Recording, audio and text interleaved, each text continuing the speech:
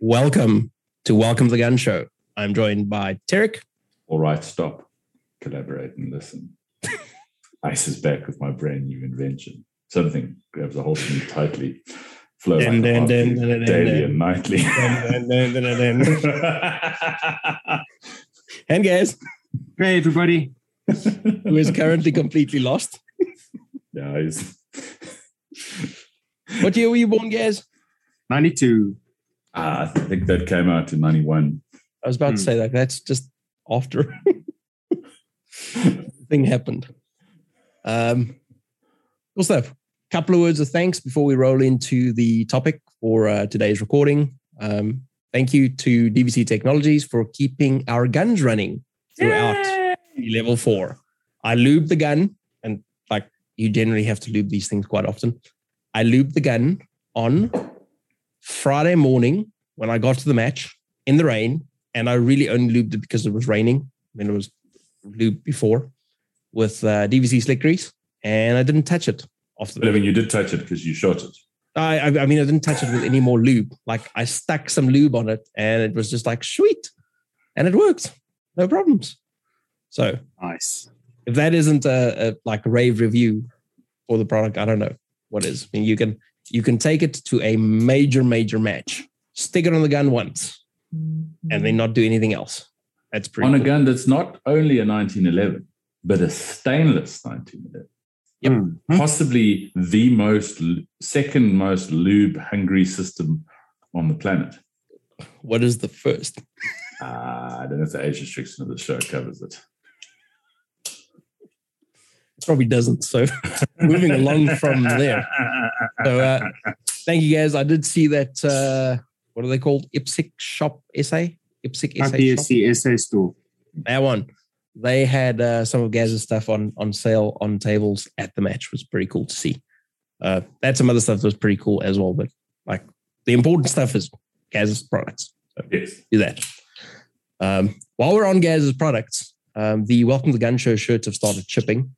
And I've put mine next to my like gray DVC Technologies hat. And like those things are made to be together. It's like a match made in heaven. So if you spend 10,000 Rand in a shop at DVC Technologies, you get a free hat. That sounds fair.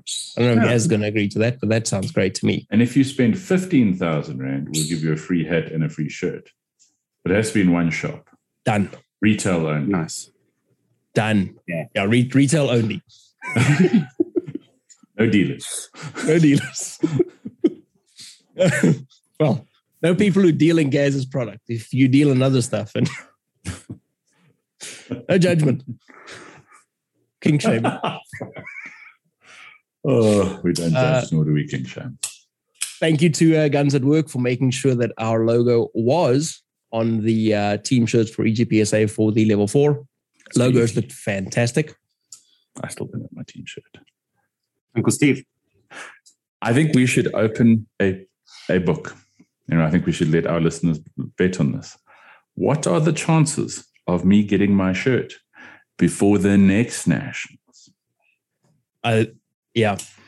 I think you should open a book on that, T-Bag.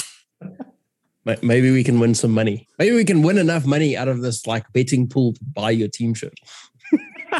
You can't buy the team shirt. Yes, you can. I mean, for enough money, I think you can buy anything. Or would you sell me yours? I would, but I'm not sure how you're going to fit it. As a bandana.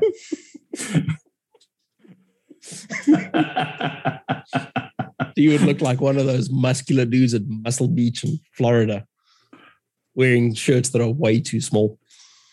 Yeah, I mean, I'd have to like move the fat around, but we could make that work. Sweet. We'll do that. But thanks to Guns at Work. Thanks to Magnum United. They're doing absolutely spectacular things, including hosting tea yesterday, so you guys can figure out when we're recording, for a fundamentals class. So, T-Bag, how did that go? No, it went very well. Great bunch of guys. We had Adrian and Albert there and Billy, which was really cool.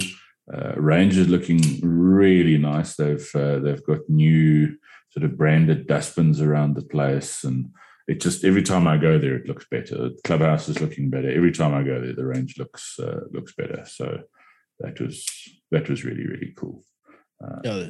lots of effort going into that place, which is great to see. Cool stuff. Rocksteady gear, Lance, Dan, great guys. Well, I'll never go that far. But Nexus Pro. Get ready for shotgun season next year when you will need Nexus Pro and all the other magload stuff. Okay, so Is it the Elemental? Yes, that Yeah. looks really interesting. I think I'm going to order an Elemental 8 or 12 round pouch or 2, so that for buck and slug stages you can just pop that on. That's going to be really, really nice. Great value, nice looking product. Yeah, they're one of my favorite couples in the shooting world. Dan and Mac and Lance. Yeah. They really are great. They do make a cute couple too.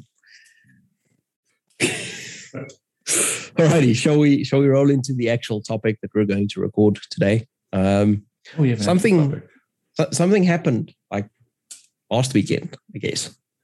We went to Mike's Kitchen. We did go to Mike's Kitchen. we did And go they- to Mike's Kitchen. And they topped up the hand sanitizer with water. They did. I didn't think we were going to mention that, but they did. And, I'm sure there was already soap in there, and this was just to Yeah, however it worked.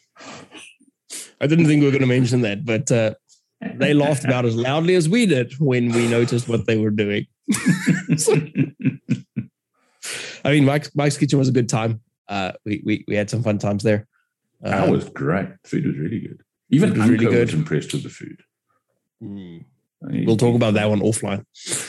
I'll tell you some stories. But yeah, we had a good time there. We only at one visit to Mike's Kitchen had a table of shooters next to us vacate. The other time they put us outside where no one could see us. So I guess that's why no tables left then. But it was a good time. Good service, good food, cold beer, Oh, everything you I need enjoyed it. after match. But what else happened that weekend? Mr. Evans, what happened that weekend? We shot the SAPS Africa Area Championship. Ah, is that what we were doing? The level 4. How did that go for you, Gaz? It went great. That it did. It really did. Quick rundown of what this was, just for the guys who don't shoot IPSC. The Africa Area Champs is technically continental champs. So Yeah. the African continent. Even though most of Africa don't shoot and we have very few African countries who come out to compete, there are some.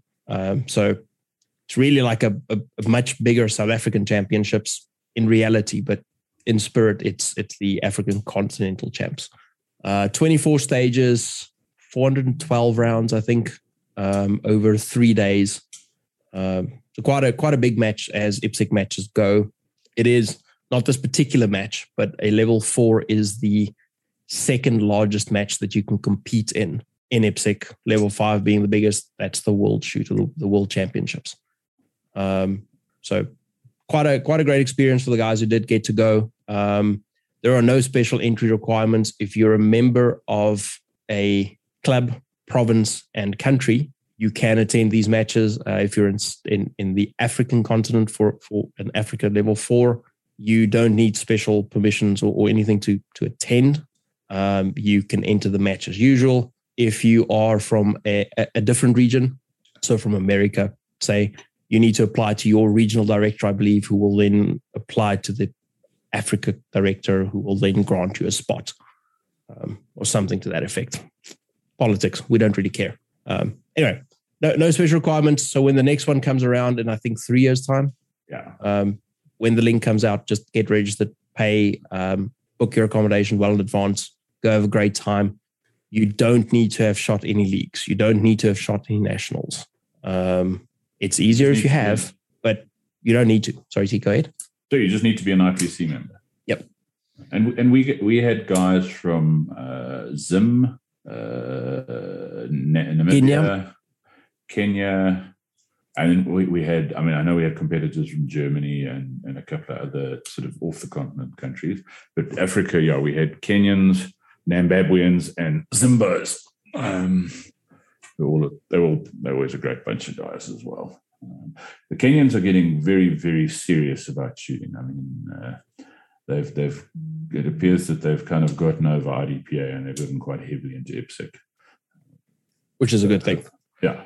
So hopefully we'll see more of them at the matches, and hopefully more of the Namibian guys and the Zim guys. I still want to go up and shoot a Zimbabwe Open and a Namibian Nationals, which we have been chatting to some of the guys about. That'd be pretty cool. All that to say, you don't need anything special to attend these matches. Stop the bullshit about, I haven't shot a big match yet. I'm too scared to go shoot a level 4. Just do it. Great learning opportunity. And it really tests a thing that we keep mentioning on the show, match fitness. You really need some of that when you're shooting 3 full days. We'll get into some of the more specific details of what makes that even more tiring in a moment. Yeah. Yes. Shall we start off with the congratulation bits of this? Well done to Sasha-Lee Duplessis for winning me $100 South African. There we go.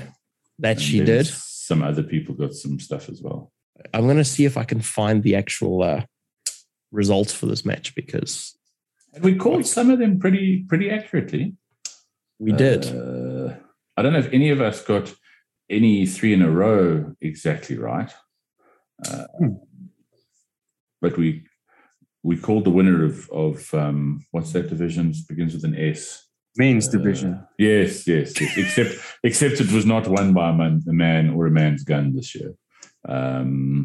We called production. We called open. I think you got classic correct, T. Yeah, I think I did. I think you called Ian, Albert, Fabian, and that was right. So running through the results list, I'm going to read the top 3 from every division, and then I'll open up the category winners, which I left out when we posted it on the group, because there's just too fucking many when we do that. But Ian van der Bank won Classic with obviously 100%. Albert came in second with 97.2%. And then Fabian came in third with 93.2%. Congratulations, guys. I am told that Mr. van der Bank shot like an absolute demon. And I haven't looked at the stage results, but apparently he won some stages shooting major that are hard to believe, shall we say. Places where he had to do an extra reload after doing an empty start. Yes, I believe he won the and rolling stage. Off a bed. I also believe he won 7 stages on Sunday. I was like, he shot like a demon. We only shot 8 stages on Sunday.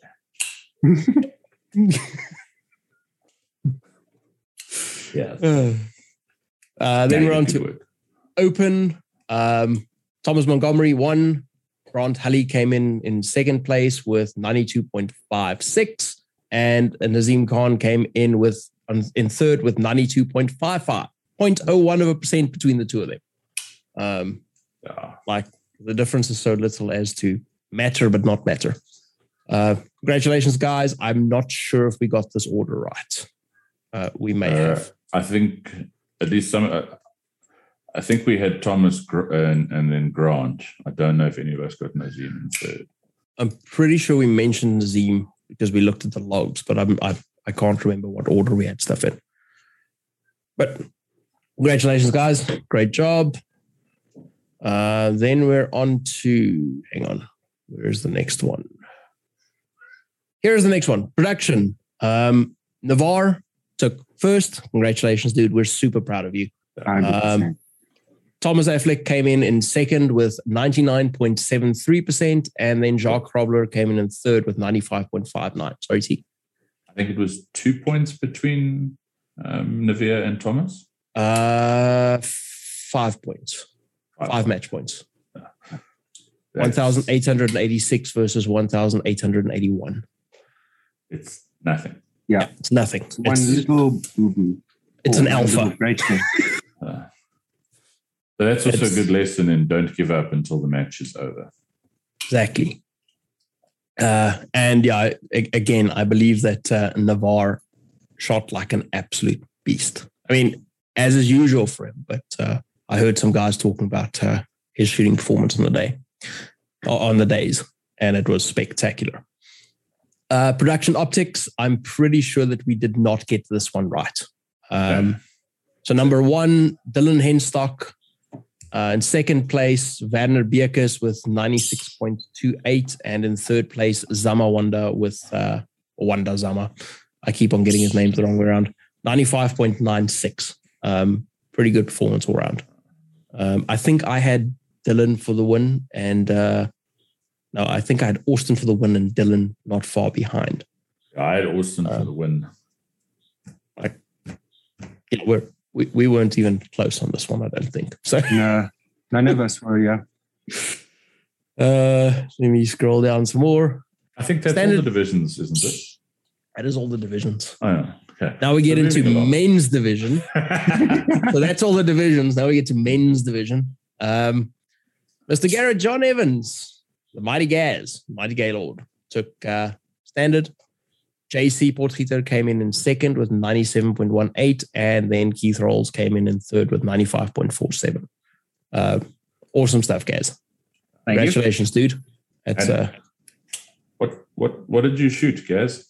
I shot my Glock 17 Gen 4. So bear in mind, Gaz won standard, and for our US listeners, that's limited, basically, with a minor gun, a Glock 17 in 9mm. And something we've discussed on the show before, and I think was quite interesting. I think there were 4 minor guns in the top 10 in standard. I think so, yeah. I do think we're going to have a sea change there. I don't have that information up in front of me. I want to believe you guys. I'll double check, but I think it's 3 or 4 of them for sure. Gaz shot minor, Dennis shot minor. Let me just... Yeah, 4 in the top 10, 5 in the top 11. Okay, we're going to need to make some decisions on what we read from the category winners. Shall I just find our friends and we'll read their results? If you're a listener and we don't read your results, let us know, and we'll read your results next time. So yeah, sorry, just sixth, Ruan Beneke, minor. 9th, Shazad Khan, minor, and 10th, Dennis Karamitsos, minor. 11th, Jose Cardoza, minor. Yeah. So, yeah, I think we're going to see more minor. If I was going to move to standard now, which I'm not allowed to, I would shoot minor. Mm-hmm. Because if you move to standard minor, you're going to shoot a Glock 43. Mm-hmm. Yes, Fitz. All right. let's do some of the category winners, and then we're going to move on. I'm only going to read selected names here because there is 21 pages of this stuff and no one wants to sit through it. So I'm just going to read some select names. Adrian won Super Senior Classic, first place. Adrian, congratulations. Great job. Villa, or Villy, if you want to piss him off. Tinas Werta won Senior Classic. He shot a hell of a match as well. He did. He did some really great stuff. Congratulations. I'm going to skip over that.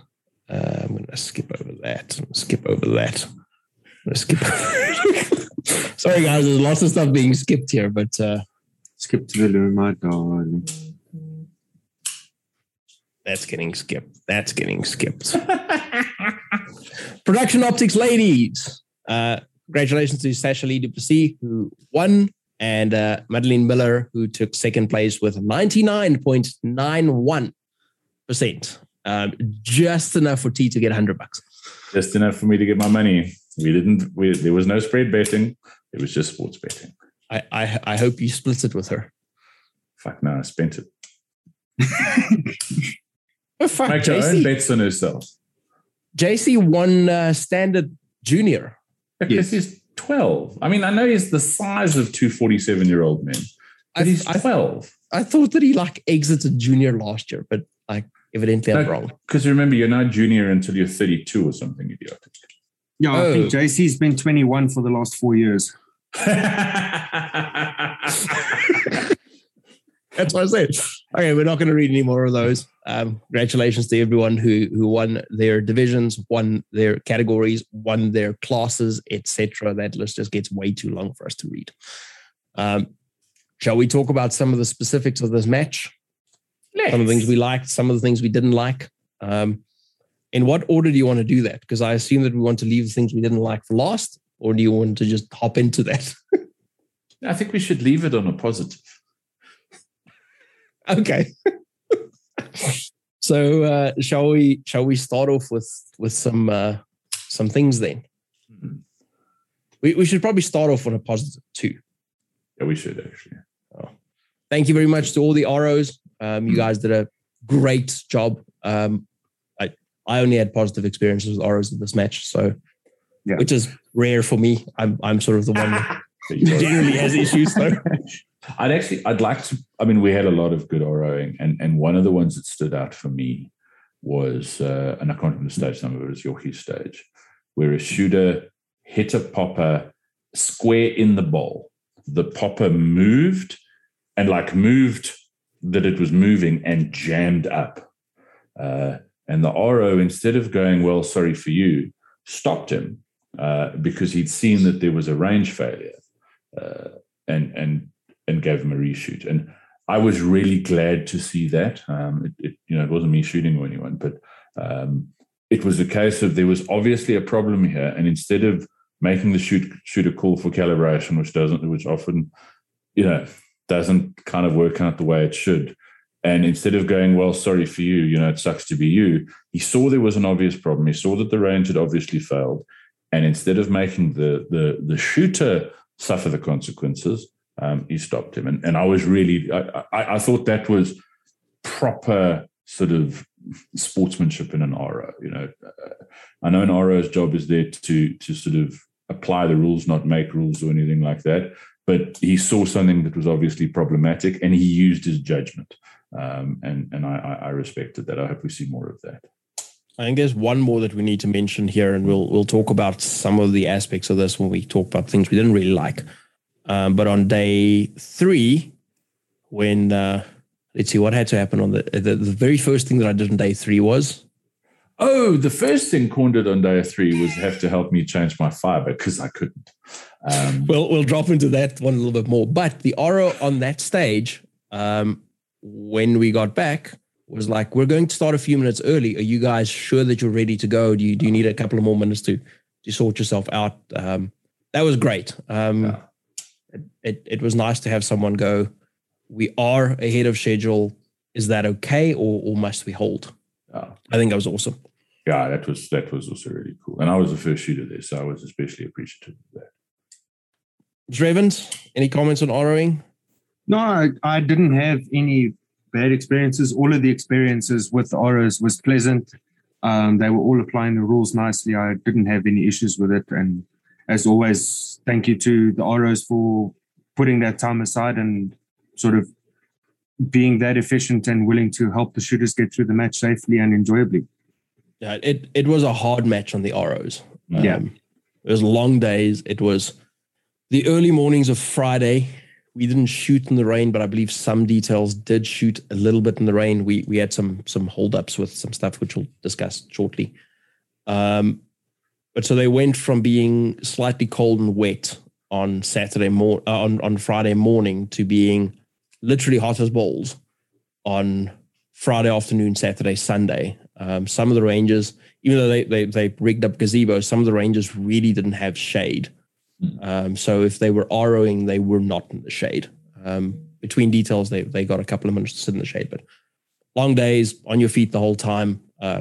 Very, very hot. So, and not exactly the most convenient places to get to food and water and stuff. So I know that they got stuff delivered to them, but some of the ROs that I saw at some of the stages were literally waiting for their stuff to arrive because they can't just go, shooters, let's just hang on for 2 minutes. I'm just going to go grab a water. I'll be right back. It wasn't really an option. So we really appreciate that.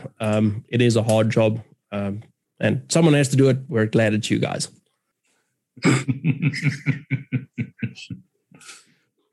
Which is fair.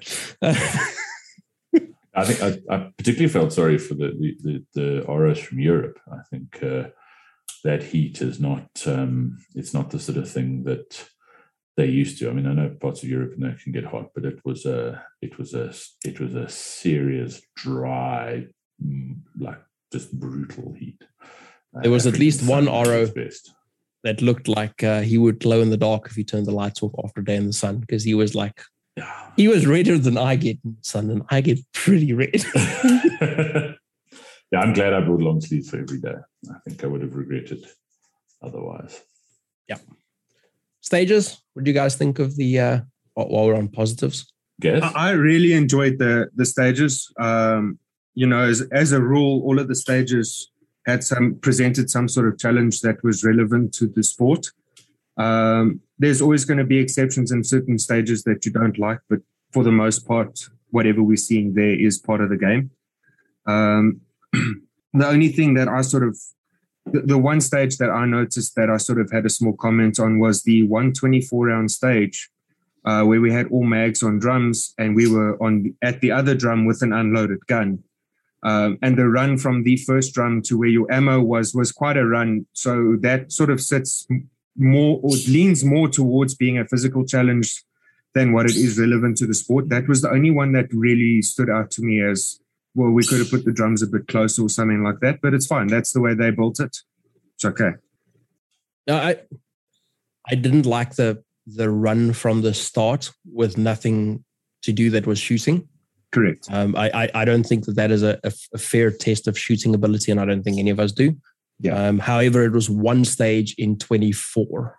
Yes. So even though that wasn't great, it wasn't a negative experience, right? I didn't have issues on that stage. T did really well on that stage. The run probably was not it probably favored some dudes for athletic ability, but I don't think it made a massive difference in the outcome of the match. So also would prefer to not have that, but it wasn't the end of the world. Yeah, I think that stage with a loaded gun and your mags on the other drum, I don't think you would have lost any of what they were trying to do, and I think you would have had a better IPSC stage.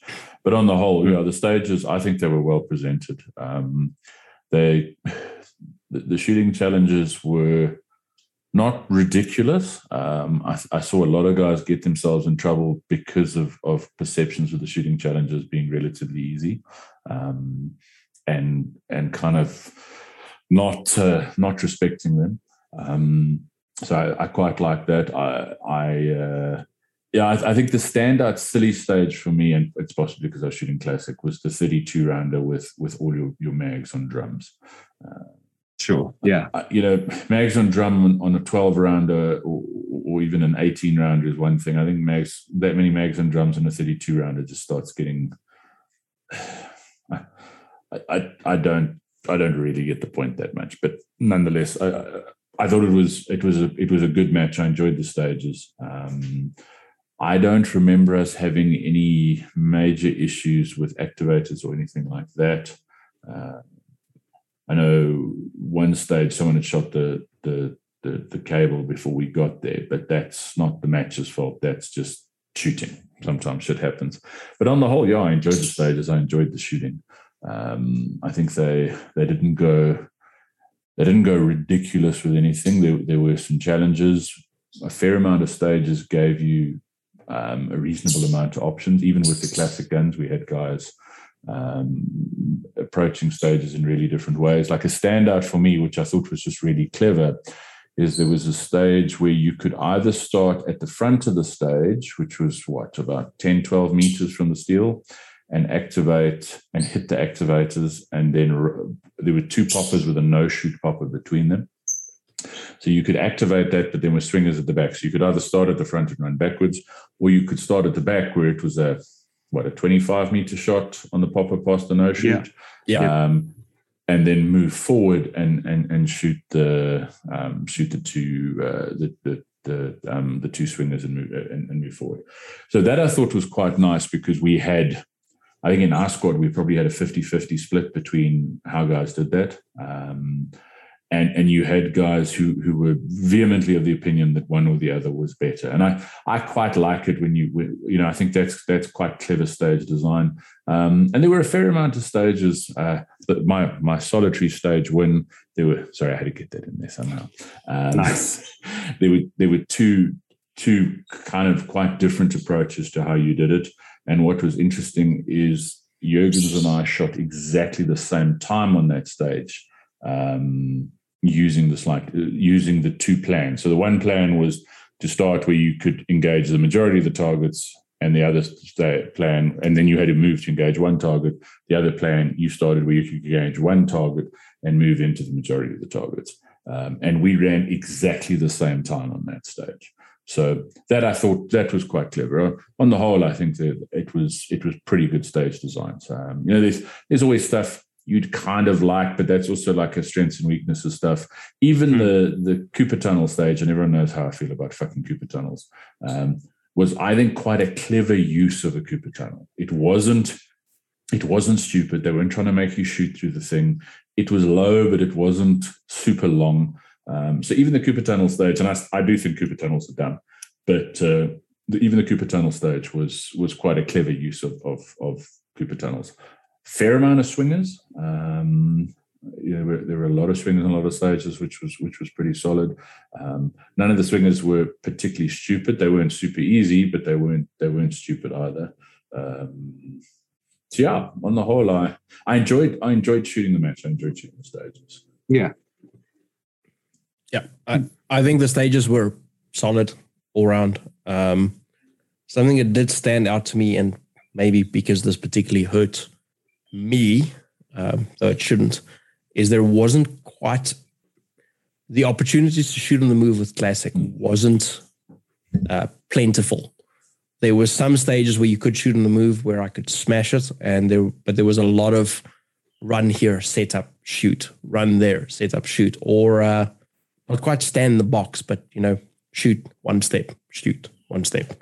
Not a problem in itself for IPSC, but I missed that element. Sorry, like one thing that, and I think I've said it on the show before, I think short courses should always be 12 rounds, not 9. I think there were,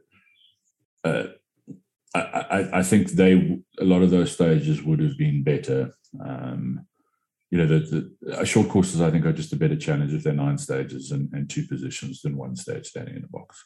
But that's a preference thing. That's not it was terrible. That's just a preference and an opinion thing. And as Eddie Smith will tell you all the time, I'm very opinionated.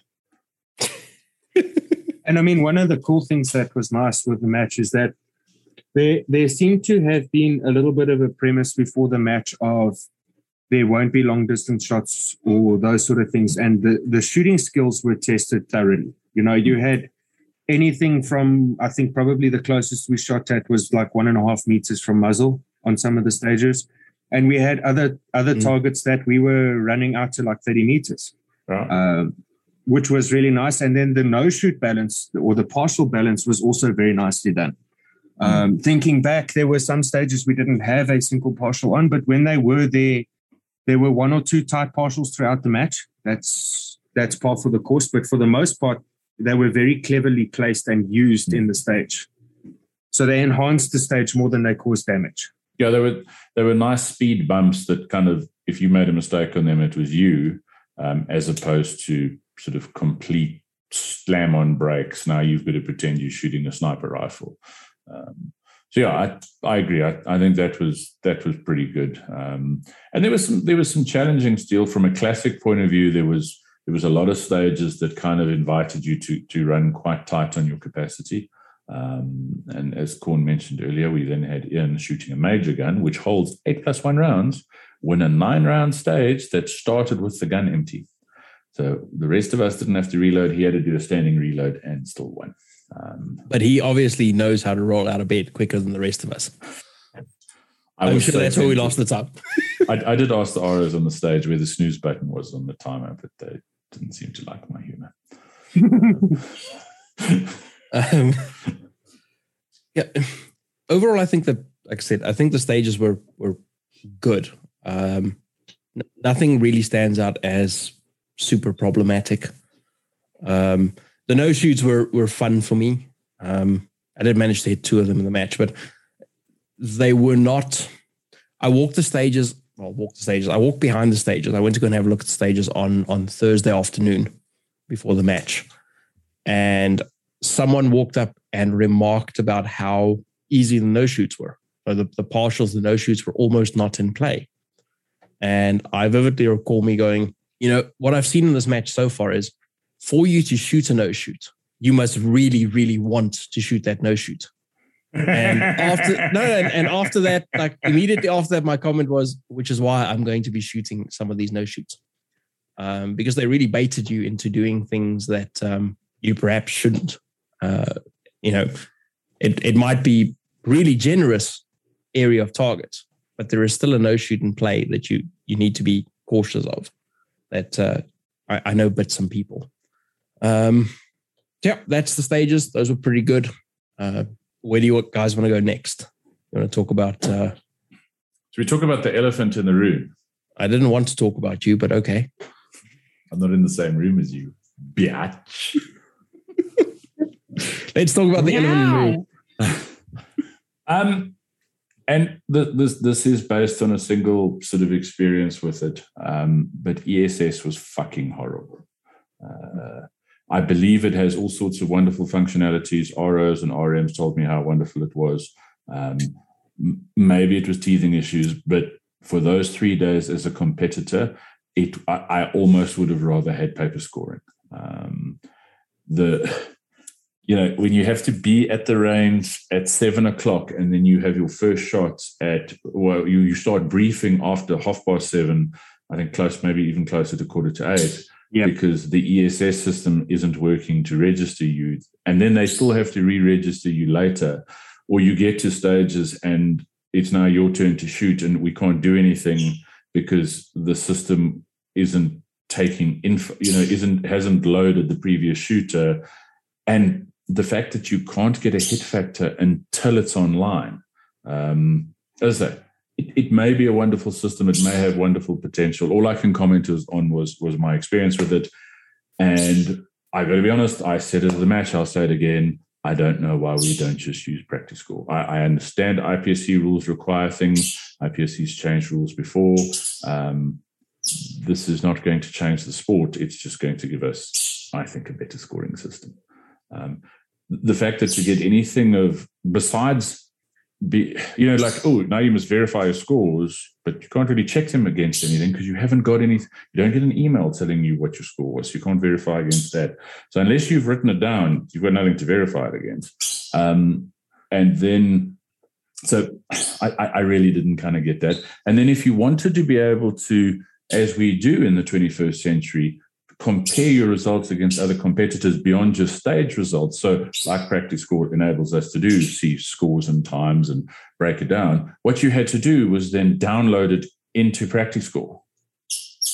So it's currently, and as I say, currently, maybe I'll be proven wrong, it'll be wonderful. Currently strikes me as the muzzle loading musket of electronic scoring.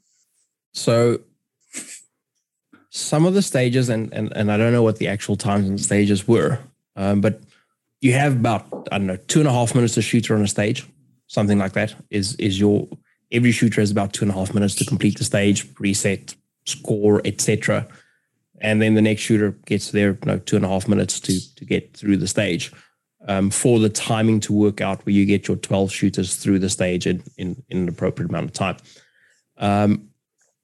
I know that on at least one of the stages where they tried to do online scoring with the ESS, the wait between shooters, and I mean the wait between shooters, I don't mean the shooter shoots and then we reset, patch, score patch, and then the next shooter starts.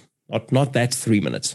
The time from the next shooter stepping to the line and going, I am ready to shoot, to the point where they go standby, was longer than the time you had for a shooter to complete the entire stage with scoring, patching, and getting the next shooter up. So you have 2.5 minutes to complete the stage, and you have that 2.5 minutes plus a 3-minute wait on top of that before the next shooter can start. That has some severe knock-on effects, shall we say, which we experienced at the match quite hard.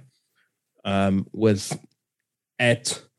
think 2 stages, though it might have been more stages throughout the match. The squad that T and I were in waited for 2 complete squads to complete the stage before us where we were waiting. 2 complete squads. Not one squad's partially through and there's another squad waiting in front of you. Like, you get to the stage and 3 squads before you are only now finishing and walking off. 2 squads ahead of you walk up to do a briefing. There's a squad in front of you that's waiting, and then you're waiting. At least two stages in the match, and 2 big stages. So that kind of adds up in terms of time that you spend waiting. I think on stage, it's 16, we waited an hour and a half, 2 hours. Yeah, easy. There was a permanent wait there the whole weekend. And that was also because that was one of the other things was the layout. Now, I don't think that the organizers had much choice in the matter. But with stage 16, there was a lot of short, easy, resettable stages early on in that match, or that specific area of the match. And by the time you got to stage 16, you've got this massive 32-round stage that basically probably from the back of the foot fault mark to the front is like, to that swing is like probably over 50 meters, and correct me if I'm wrong. Yep. And now you've got this monstrosity of a stage that you've got to reset and turn shooters over. But the stage before that is a 9-round stage. And the stage before that's a 9-round stage. Yep. And the one before that's a 12-round stage. So that's where that bottleneck came from. Right. I had one of the on day one, on our second stage, I had a 15-minute wait because of the ESS stuff that they were trying to sort out. Once I think they had gone over to an offload mode, which is what it sounded like, things started to tick over a little bit better, but then they couldn't give you a hit factor and that sort of other information. So once they went to offline, then things started to tick over and we started getting better match efficiency from that side of things. But we lost quite a bit of capability from that, I think.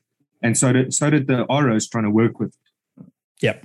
I felt sorry for them. The whole using a first world system, which is what ESS is trying to be, in a arguably a third world country with third world infrastructure in the middle of fucking nowhere, where you don't have the connectivity that they would normally have. I've never seen ROs walk around quite as much as they did this match to try and find signal. And I think that got aggravated a little bit more by the fact that they would go, when we're done shooting, you come to this point because this is where we have signal. So the scoring RO will meet you here. We finalize scoring here. And then you go there and then the RO goes, you know what? It worked for the last 10 shooters in this spot, but give me 2 minutes. I need to walk around, try and figure out where I can actually score this thing. And jokes aside, on a couple of stages, that spot with signal was in the stage. So the shooter, they couldn't start the next shooter, because you had to stay. And that's not the RO's fault. So just what I wanted to say is, because I know that there are going to be people who complain about this discussion. First of all, we're not blaming the ROs.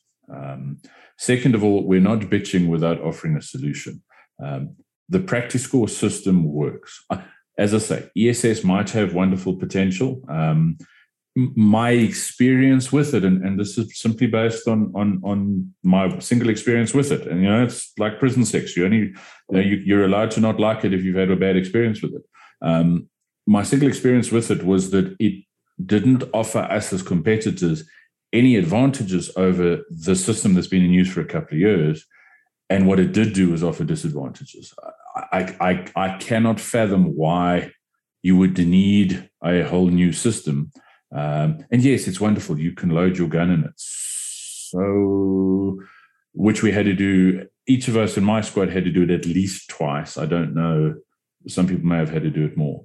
So that, it's wonderful that it does that, but is all the other stuff worth it? Like hit factor is basic sort of maths. So I don't understand. I know fuck all about computers, but I don't understand why this wonderful system can't do the basic maths in its offline mode.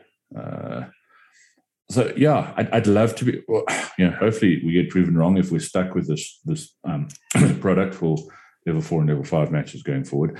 I truly hope SAPSA doesn't do anything stupid and try and go all ESS on I don't think it's threes. I think it's 1, 2s, and threes. I think SAPSA want to do it on threes, which would be, I'm going to be honest, would be fucking stupid. Because Stilfontein put a lot of, I'm assuming a huge amount of money putting that giant 5G mast in it.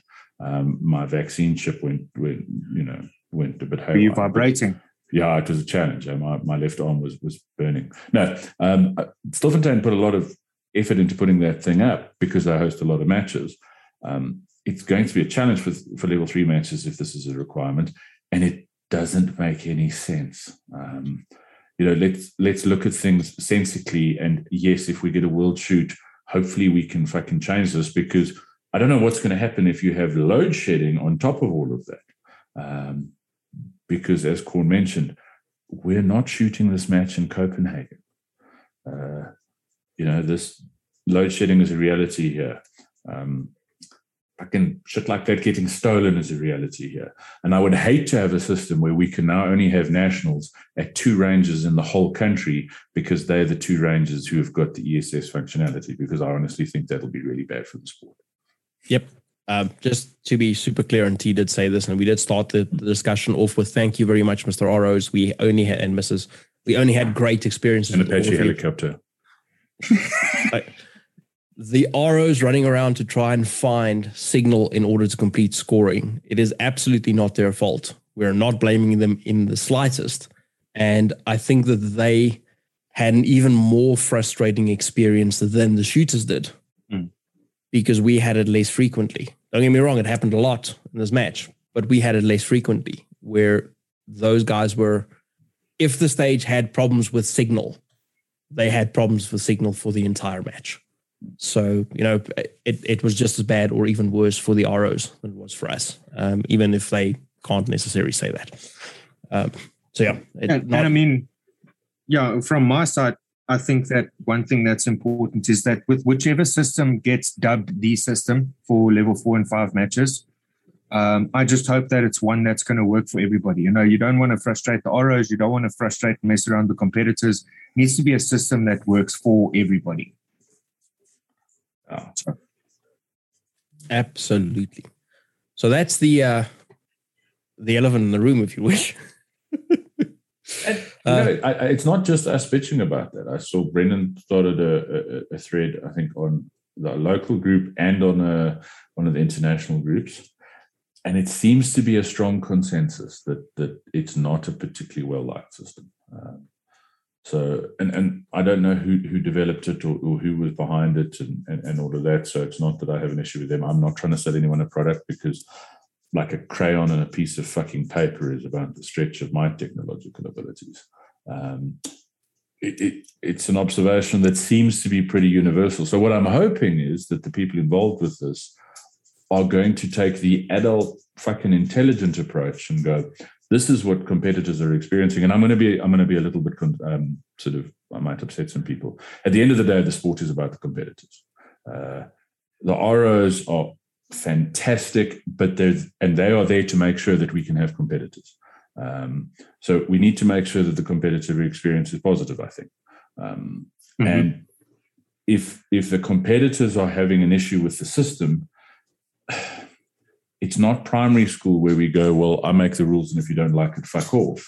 I think they need to be mindful of that and mindful of finding ways to improve the competitor experience and improve the range officer experience, and obviously the stats officials experience. I don't ever remember seeing stats officers having to run around so much at a match, ever. Yep. And not a particularly small match too. I mean, so it's not easy for the area covered by the Rangers for this match is vast, and having to get to all areas and the outer reach of the shooting areas is challenging, even for the shooters who only have to go from stage to stage every 45 or 50 minutes, as opposed to the stats guys who had to do, I suspect, a lot of extra work that wasn't planned, because in theory with ESS, and this is in theory, right? I don't understand the whole system, but in theory, they wouldn't have to do any of those things, because in theory, they wouldn't have to visit any of the ranges. Everything would just show up at their stats office. And perhaps it does. in countries that aren't South Africa. We shall see. How's that going to work in Brazil, in Thailand? If Kenya get the next Africa, the next Africa champs. If Laos want to host, which I think is the last truly communist country in the world, that's what I was told once. If they're an IPSC region, if they want to host an Asia, an Asia level 4, what's going to happen there? We can't just have stuff that works in, France. You say these things, but the average experience with connectivity in the US is terrible. So I'm sure if like Frostproof hosts it, it's going to be fine. But I'm pretty sure if a lot of other states were to, and I don't know if they're going to use this for USPSA matches, but if the IPSC World Shoot ever goes there again, you're severely limiting the ranges that can actually host them because there isn't options. I'm pretty confident that USPSA will not be adopting this system. I'm pretty confident too, but if they host a level 5 there, they sort of would need to. Yeah, they would. So that's one of the major sort of not disappointments, but the standout downside of something that happened at this match. Shall we head over to some more pleasant things? Okay. I mean, I don't know what that's going to be, but I have what's possibly a little niggle, and it may be described as such, but I don't really care. I have enough friends. Day 2, I get there. I'm on the range. First shots were due to be fired at 7:15. I'm on the range at 6 minutes past 7. Because I know I'm generally late for shit. I was specifically early, and my squad was already walking through. What? Yeah. Now, yep. That I think is we have this time thing that we then, we must rush now, and then we get to sit here and do fuck all for 45 minutes, and then you get shouted at because now you must move through the stage faster. But that was really annoying because it's not, if I'm late, so fucking be it. Then sorry for me, I'm going to miss the briefing. But if I'm there 9 minutes on my stage, 9 minutes before first shots, and we have 5 minutes to walk through, I've never had to go through a 4-minute briefing. So that was frustrating. I think it was a little bit of a fuck you, to be honest.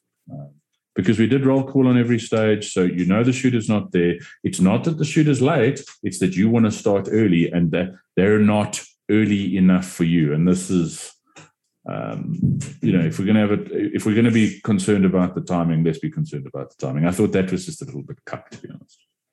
Yeah, that's not like so. We had it on day 3, a similar thing with a different outcome. Everyone was there. The squad was there in its entirety except for one shooter, and he so happened to be the one that needed to go first on that stage of the morning. So the ROs did roll call. Everyone said, yes, I'm here. No, he's not here yet. So the RO said, okay, well, it's a bit early. We'll give it a few minutes. Let's see if he gets here. Gave it a few minutes, and then the RO said, okay, look, I was personally due to be second on the line after this other guy. The RO said to me, would you mind going first if we started now? Because now we're running on time. So I said, no problem at all. Let's do briefing. And as we sort of agreed on that, here comes the other guy, comes through. The RO's like, okay, it's fine. It's not serious. Let's wait a few minutes, let him settle. And then we did briefing and life carries on. It didn't really cost anything, at the end of the day. And I think, that's reasonable. As Corn mentioned earlier, on day 3, I was there early again. Yes, I know this is hard to believe. It was twice in a row. 3 times in a row. Wow. Bitch. And welcome. Discovered that my fiber had come loose. So I was trying to get that. But it had come loose while kind of getting jammed in the one side. So I required adult intervention. So Corne fortunately assisted me as the adult. Got to our stage, and we were early. And the RO, Jorn was like, I'd like to start a little bit early, but make sure that you're ready. And that's cool. If everyone's there and everyone's ready, start early. But don't start early if guys aren't there, because you're not, it just gets arbitrary. Then if you're not 30 minutes early, are you not on time, sort of thing. It gets arbitrary. So that's my little niggle. Yeah, so sorry, Corn. A very similar thing happened to me at the last level 4 in Limpopo. I think it was day 1. I got to the stage 10 minutes early and they were briefing already. And it so happened that I needed to be first on the line. So from there, basically, because what you said now, T, it becomes arbitrary. Now, when I go to any match, whether it's a club shooter league or a nationals, I try and make sure that I've got my stuff on and I'm basically ready to roll at least 20 minutes before. So I'm on the range 30 minutes before we have to be there, air quotes. Yeah. But, also they're long days. So, you don't want to have to get there at a ridiculous time for what's already a long day. So, if we're going to stick to the schedule, let's stick to the schedule. Yeah. Sorry, Corn, what were you going to say? I want to add, I had 2 more, but I'm going to have to think about the, I'm going to add 2 more niggles, and then we're going to try and find something positive to talk about again. I've got something positive when you're done. Awesome. The first one is, you cannot have a match of this size and not have a hot box available. True. If I'm asking a match director, where is the hot box? And they go, I don't think we have one. That's a problem. Where do I unload my carry gun? Where do I do work on my firearm that requires me to have live ammunition or dummy rounds in order to test something like I just popped an extractor. I just want to rack it around through the gun. If I've got nowhere to do that, how do I continue my match if personally I'm 3 guns deep and I'm now in trouble and I need to replace parts, but other guys are 1 gun deep and they have to replace parts? How do you confirm that something's working even if you can't shoot it if there is no hot box? That is a problem, and I'm going to say this because this happened at the previous level 4 as well, because I remember vividly that I couldn't find a hot box. If you're going to have matches of these proportions, and I mean like I pretty much mean any size, even if you're going to have a level 1, you should have a hot box. This is a country in which guys carry loaded guns to ranges because it's necessary. It's a dangerous country. You don't believe us? Listen to our past shows. We focus heavily on the defensive side. You need to have places where I can unload my carry gun when I get to the range. I'll leave that there, but that's something that really needs to be addressed. The other one is, I believe that we paid, and I believe, perhaps I'm wrong, but I believe that we paid additional money that was added to the entry fee for this match in order to have range helpers. Mm-hmm. And again, I might be wrong. Send me an email if I'm wrong, or comment on the post. We then had several stages throughout the match where range helpers would be present, but would literally sit down and watch us because there was a refusal to use them for the purposes of resetting stages, or if the shooters had to reset stages for some reason, have them pick up brass, or have them paint or something, right? And I don't mean just using them for paint, because then they're painting 10 plates at the end of each squad. That's not exactly an efficient use of something that we're paying for. If we're paying for them and they were included as part of the match, the range helpers should be resetting every single stage of that match. And I mean every single stage. They don't necessarily have to do it on their own. Understand, some stages are vast. They're big. There's a lot of resetting that needs to happen. It'll go quicker if shooters help. But if they're doing absolutely fuck all, what did I pay for? And why are you stealing from me? And yes, I said that, because why are you stealing from me? Because I paid for the service and you're not delivering it. And a decision was made at I think it was at an SGM, I know because I was present, that helpers would be part of nationals, because we paid a fucking fortune for nationals, and that was part of the fee. And yeah, when you've got stages where, no, the helper will come forward and paint the no-shoot plate if it's been hit, but you as the squad who've paid for this must reset the stage. 2 or 3 helpers can reset a stage quicker than your shooters can. So if it's a 9-round stage, you can have 1 helper to do it. If it's a 32-round stage, you can have 3 helpers to do it. But having people pay so that helpers can sit and watch them reset stages. And this isn't the first match that this has happened at. Is frustrating. And what I've noticed as well, I remember another level 3 where we apparently had helpers where the helpers were very clever. What they'd noticed is the ROs were pushing the shooters to reset stages. So the helper, I can still visualize this particular stage of this match. The one helper would walk and patch one particular target for every shooter. It was the closest target to him. He'd walk forward and patch that target and go sit down while the squad's getting shouted at that you must hurry up and reset. I think that's bullshit. You've paid what, 2,500 rand for this match, which and all the other stuff, and there's helpers there. That's the thing. It's not even like there's not helpers there. We've arranged much smaller matches with helpers where the shooters didn't have to reset a stage. So it's not that it's not, and that's shotgun matches where everything's steel. So it's physically more taxing, and we're not the only people who've done it. A lot of guys locally have done it. So one of the things I've heard is that some of the ROs are resistant to that. And you know what, like, jokes aside, you're not teaching the shooter's character or any other fucking 1880s bullshit by making them do it. If they're paying for helpers, the helpers need to work. I don't understand. Mr. Evans, you had something positive. So I'm surprised that none of us brought this up in the beginning. But one of the most spectacular things from this match that I really, really enjoyed was the fact that we had a 24-stage match broken down into 3 days. And resultantly, what happened with that timetable is that we actually got to shoot 8 stages on day 1, 8 stages on day 2, and 8 stages on day 3. And we all, for the most part, got to finish at a reasonable hour. It was probably on average between 2 and 3 o'clock. I know for me on day 2, it was quite late. I think you guys were a bit late on day 2 as well, but that seemed to be that area. So that shooting 8 stages was fantastic. And basically we got a fairly good balance of points on each day. Now, I think on day 2, both of us in the area that we were in, we had to shoot 2 32-round stages. That was stage 10 and stage 16, which is fine because on the other days we had more 24-round sort of stages, that higher round count medium stage. So all in all, one of the most fantastic things from this match was that balance. We weren't shooting like freaking 12 and whatever was left over on the third day. We got 3 days of reasonably well-balanced points that was comfortable and enjoyable. We weren't on the range shooting for 12 hours or 10 hours.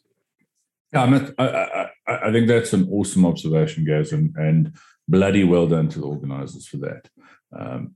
It was really nice that every day was as close to equally valuable as possible. Yes. It's really annoying in these matches where sort of 75% or 80% of the points are on day 1, and day 2 might as well not happen then. And I think it gave every shoot, and a couple of the guys who won the divisions had a day or 2 that they weren't on their absolute best, peak performance, but they didn't lose the whole match over having a day that not a shitty day, but a day that wasn't perfection. So I think what it did is I think it probably gave us the most realistic and accurate result possible, as opposed to if we had have done sort of 10-10-4, that could have sort of swayed things, because if your bad day was day 1 or day 2, and people, as I say, guys who won this match had days that weren't their top performance.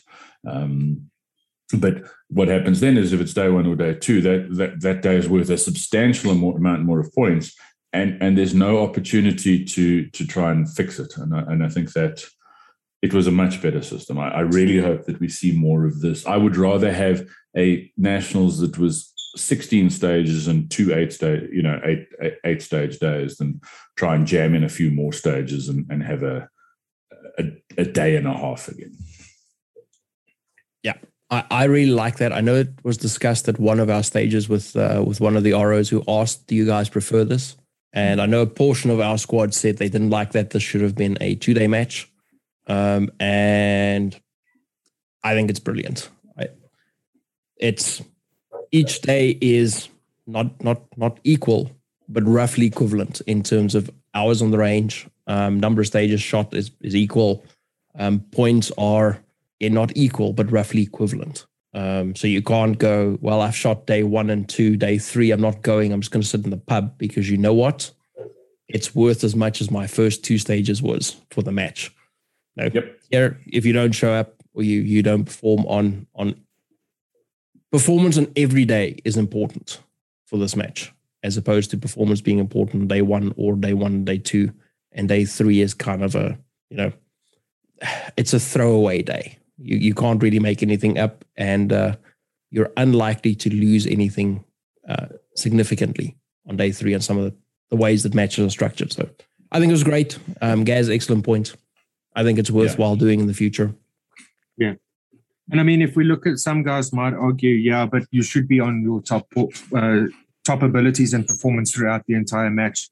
And that's not necessarily a realistic representation. There's a variety of factors that could have some sort of adverse effect on your performance on any one of the days. And, with what we've seen previously on primarily our 2-day sort of format, is the match is kind of determined on day 1. So if I take my personal experience at this match, day 1 wasn't my best day of the match, but I managed to hang in there. Okay.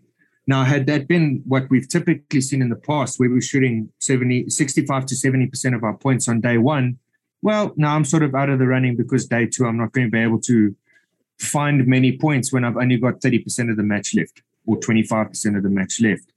And what this opens up is, with that balance, it gives you a better idea on who performed the most consistently throughout the match. Because performance is going to go up and down throughout the entire match. And now you have a better baseline for who's applying what, when, and how often, basically. So I think to kind of count, the point you made, where some people might say that, no, you should, it shouldn't be a bad day or whatever. If that's your argument, then we should have no matches that aren't one day. All matches should only be one day, and that's it. Correct, I agree. I think the 3-day format, like it was done there, where it was 3 very closely matched days, gives you a more consistent match. You couldn't hero or zero this match. You weren't gonna win this match because you hooked up on a couple of stages. You had to be, and you weren't going to lose the match because you had a bad stage or a malfunction or something silly like that. You were in a position where you, as you said, I think you hit the nail on the head. It gave you the most consistent sort of result. Yeah. From that side, I enjoyed that really. A little observation, and this is not aimed at the match staff so much as the competitors. And once again, maybe this is just me. If you're waiting at a stage and there's a squad ahead of you shooting, it's still their stage. Stay out the way. I had a thing on a complicated 32-round stage where I actually kind of snarled a little bit, because I'm the next shooter online. I'm sitting there trying to visualize my plan, and I've got a squad in a totally different division standing in front of my squad, loudly discussing the stage. Just have a little bit of respect for the squad that's on the stage. I know it's cuck when there's a delay, because on that stage we'd had a delay as well. But unless the rules don't allow it otherwise, unless you're going to help reset their stage for them, just stay back a little bit. No one's saying this is a golf game where you can't talk. But when you're standing fucking 2 steps away from the actual stage itself, while there's a shooter online and there's a shooter on deck trying to work out what they're going to do, and you haven't even walked the stage yet and you're discussing stage plans, just relax a little bit. Yeah, we had that in a couple of stages. Not the majority of the match, but there was a couple of times where we had that, which is not great when you're on your final visualization, because you're about to step into the box and you have greatly differing discussions happening from what you have in your head. I mean, And do that. Yeah. And it's a case of often the squad before you will be more than happy to tell you how the timing works and shit like that. But just go. We had another stage as well, jokes aside, where and a couple of guys in our squad commented where they were struggling to find somewhere to sit because the squad behind them decided to take up the little sort of shady spots. It's like, you don't need to be there right now. They do. So just, the old thing about treating people like you'd like to be treated. If your mommy didn't teach you that, listen to Uncle T. Is there anything else that we want to discuss in the this wasn't great segment? There is something that I want to mention if there's nothing else that you guys need to discuss in this segment. I'm clear. Just trying to think what could be valuable as opposed to just whingy. I mean, we're going to get accused after the show of just whinging and whining because that's what people do when you actually discuss things and don't just go, everything was wonderful. And on the whole, we've been very positive about the match, but nonetheless, there was something else we wanted to discuss. There was something that was a point of discussion, and I can't remember what it was. I doubt it was that super important. Oh, they wouldn't let me shoot the Nyala on the stage 16. Thank fuck for that. Moving swiftly along from that point. Perhaps this has been sorted out by the time you guys listen to this show. Perhaps not. I know that there was some vehicle damage from ricochets at the match. I saw that. I think this came through on the EGPSA group, but I'm sure it's been sent elsewhere. If you need assistance in reporting that to the match officials, I believe you can contact Shanae and she will help get the information, consolidate them through to wherever it needs to go. Unfortunate situation. We're not going to talk too much about that, but I believe there was some vehicle damage. I saw some vehicle damage. Just get in contact with Shanae, and I believe that there are things happening on that side that I don't understand or know what the details are. But do that if you need to. Yeah. I'm going to head over into some more positive things again for a moment, some things that we didn't read at the beginning. So, EGPSA Classic Team took Classic Team Gold. Woohoo! Have your medal. Thank you. I'll come fetch it. EGPSA Production Team took Production Gold. Woohoo! EGPSA Standard Team took Standard Gold. Woohoo! We didn't take PO Gold, That's and fine. I don't believe that we had and we don't have an open team. Yeah. So fantastic display all around. Obviously great to see our province's chairman there. I unfortunately was saddled with our province's PRO for the entire match. You poor bastard. He's such a dick. He is such a dick. And you had to basically look after him and remind him not to forget his chair. Dude, let's talk about this bit of the match, because this goes into the other section, right? This is not pro or con of the match. Just state this: the match overall was absolutely fucking fantastic. Don't let the things that we've spoken about that were not great cloud your judgment of what we think of this match.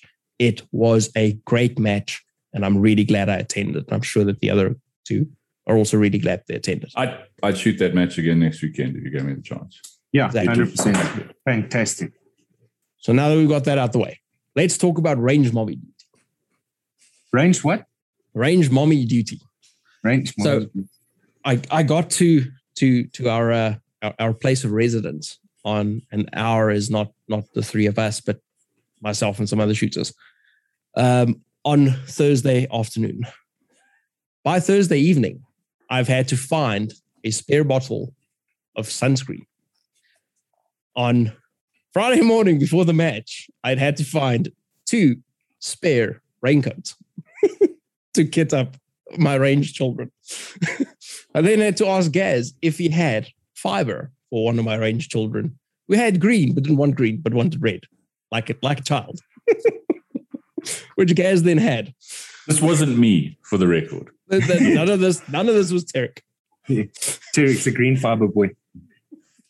We had to knock on a door at least one of the mornings to make sure that one of the other shooters who were living at the same place where I was staying was alive and ready to go to the match before we left.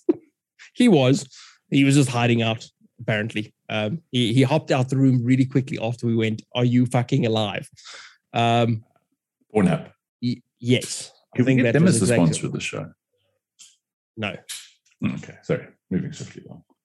Probably not. I don't think they're going to be interested in talking to us. It's not talking. Sorry. I had to go fetch Tarek's chair at once. You didn't have to. You ran off to fetch it because I forgot. I had to fix Tarek's fiber. Most difficult fiber I'd installed in my entire life, I've got to say. Yeah, well, I installed that the first time. I don't know how you managed that. What else did I have to do? Like, Corn, you are a fantastic wife. Like, I am happy to have you as my range wife. Yes. You know what I got from all of that? Yes. I need to put together fiber replacement toolkits for you guys. Yes. You know what you should have got from that? Try and squad with Corn, because at least then you have adult supervision. Sunscreen and range coats. I hand out monsters. He does. Every morning at the start of the day. He does. I have to force him to take drinks from me. Yeah, I don't know if it's spiked. Corn.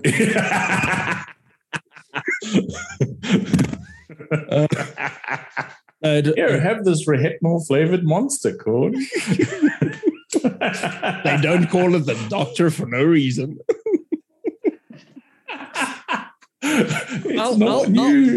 Dr. Uber. I'll have a doctor, and Tarek hears I'll have a doctored. I did stop Villa to go. I think your hammer's back. To which he responded, "Oh no, it's just broken." It looked like it was back. I stopped another shooter going, "Dude, your gun's like 3/4 out the holster. Do you want to step towards the sort of safety area before that thing falls out and you need to do explaining?" So, like real range mommy duties. And for the record, in our skinny scan squad, so it was all 1911s, there were 2 guns giving shit that had apparently hadn't magically fixed themselves since the last time the shooter had shot them. And the rest of the guns ran. Yep. Flawlessly. I'm back on Team 1911. Hard. That's the range mommy segment. But thank you for your range mommy duties. Oh, it's a pleasure. If you're going to shoot big matches, trolleys. Honestly, trolleys. I don't know if there were shooters there that didn't have trolleys. I didn't see any. But I could not imagine having to fly into this match without a trolley and surviving for 3 days, carrying all the shit that you need. And all the additional shit. Because remember, Friday was raining. So you had raincoats and umbrellas and shit. You had to take chairs because there really wasn't much like place to sit in a lot of the range. Some had, but a lot of the ranges didn't have place to sit. Some of the ranges didn't really have shade, so you had to have an umbrella. It's a lot of ammo per day, relatively speaking. So heavy spare guns for some guys. Unfortunately, carried my spare gun for me. Yes, I'm very nice like that. And also, like I said earlier, the food area was a fair distance away from some of the ranges. So I always carry food and I always carry drinks because it's important not having to leave the range to get to that. But if you weren't able to carry that with you because you didn't have a trolley and the weight would kill you, you probably would have had fuck all to drink for most of the match, because for some of the stages it was an arduous journey to get to the central area. I was fortunate that the B&B I was at insisted on packing me lunch every day, which was wonderful. So I got greeted at my hotel room at 6:00 every morning with cooked breakfast. And those lunch packs were lifesavers, I must say, because I didn't even know where the food area was because I didn't have to go find it. So yeah, that's something to be prepared for. especially on the bigger, sort of physically bigger ranges, the Stilfontein, the Polokwanis, the Atlantises. You don't. It's not like your local Golden City Club shoot where you're going to walk a couple of 100 meters and get an awesome chicken burger. We need to go and have chicken burgers again. Be prepared for that. Yeah, but that's once again not the match organizer's fault. You can't have a hamburger stand on every stage. Not anyone's fault. It's just an observation because of the size of the range and the distance for some of the actual bays to the central area where the food was.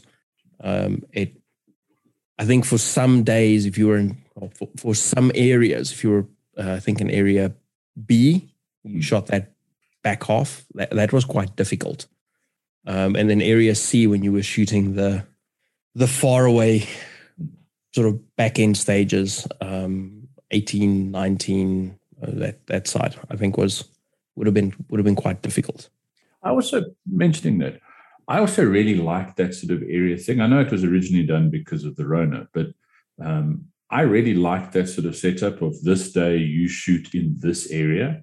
So you don't have that, like going from this end to that end and back and that sort of thing. It worked really well that you had an area you were shooting in, so you could kind of concentrate on those stages and then go to another thing. I thought that was it's not a deal breaker, but I quite like that. I hope that sort of thing sticks around.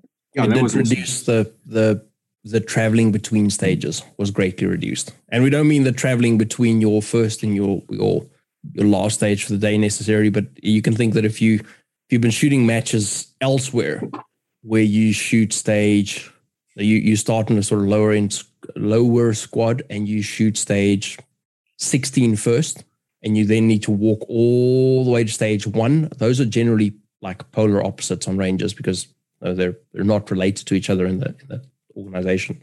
Generally, it's quite a long loop.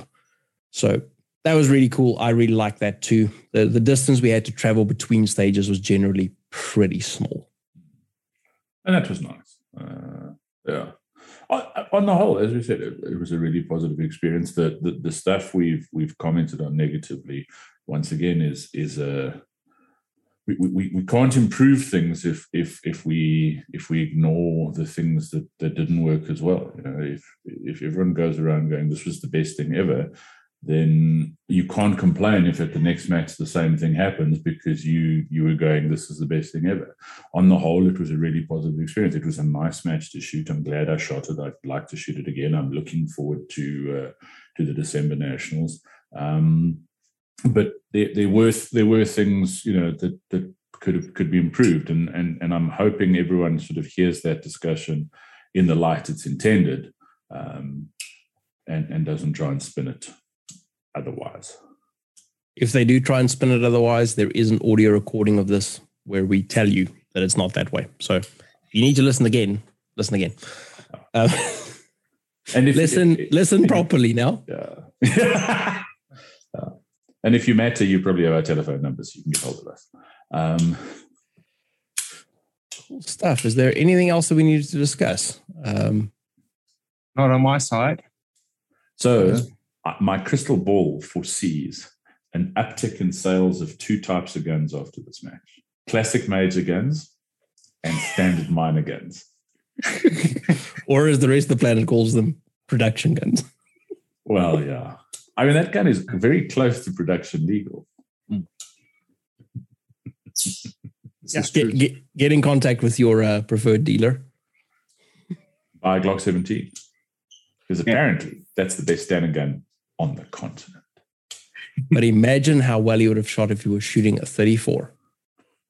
And then if he's shooting a 34, we'll go, imagine how well he would have shot if he was shooting a 2011. Well, yeah. Yeah. Because he would have come the place. What's the place above first? Oh, yeah. There isn't one. Dun, dun, dun. No, like jokes aside, I'm really, really chuffed for Gaz. I'm really proud of him. I'm really chuffed for Nivea. I'm really happy to see the guys. The winners in a lot of divisions were sort of younger guys. It was Gaz has won a couple of nationals, but he is sort of 12. Nivea is also quite young. This was his first nationals win. It was not Ian's pretty new to IPSC. It doesn't look like it, but it was really lekker to see bunch of young guys doing well, and it's nice to see that hard work pay off. I don't know all the guys super well, but I know how hard Gaz has worked at this. I know how hard Nivea has worked at this, and it was really lekker to see that work out for them. I was like super ecstatic for the guys at the awards function, just to see those guys win. Cool stuff. Mr. Evans, do you want to lead us out? Yeah, sure. So thank you to SAPSA and IPSC and everybody who was involved in this match and made it a thing and made it happen. Thank you very much for all your efforts and your opportunities that you presented. Congratulations to everyone who competed at the match. We trust that you enjoyed it as much as we did.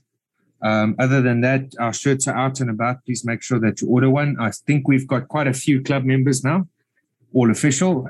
Very nice shirts. Yeah. So please get on that. Otherwise, please keep interacting on the Facebook group that's going up. The drill of the month still rolling in. So there'll be a new one coming up shortly. And then, otherwise, please like, share, subscribe, all those nice, weird and wonderful things. And if you've got any ideas or things that you'd like to get discussed, just pop them along to us. We'll see if there's something that we would have any knowledge in discussion. Thank you. Later, losers.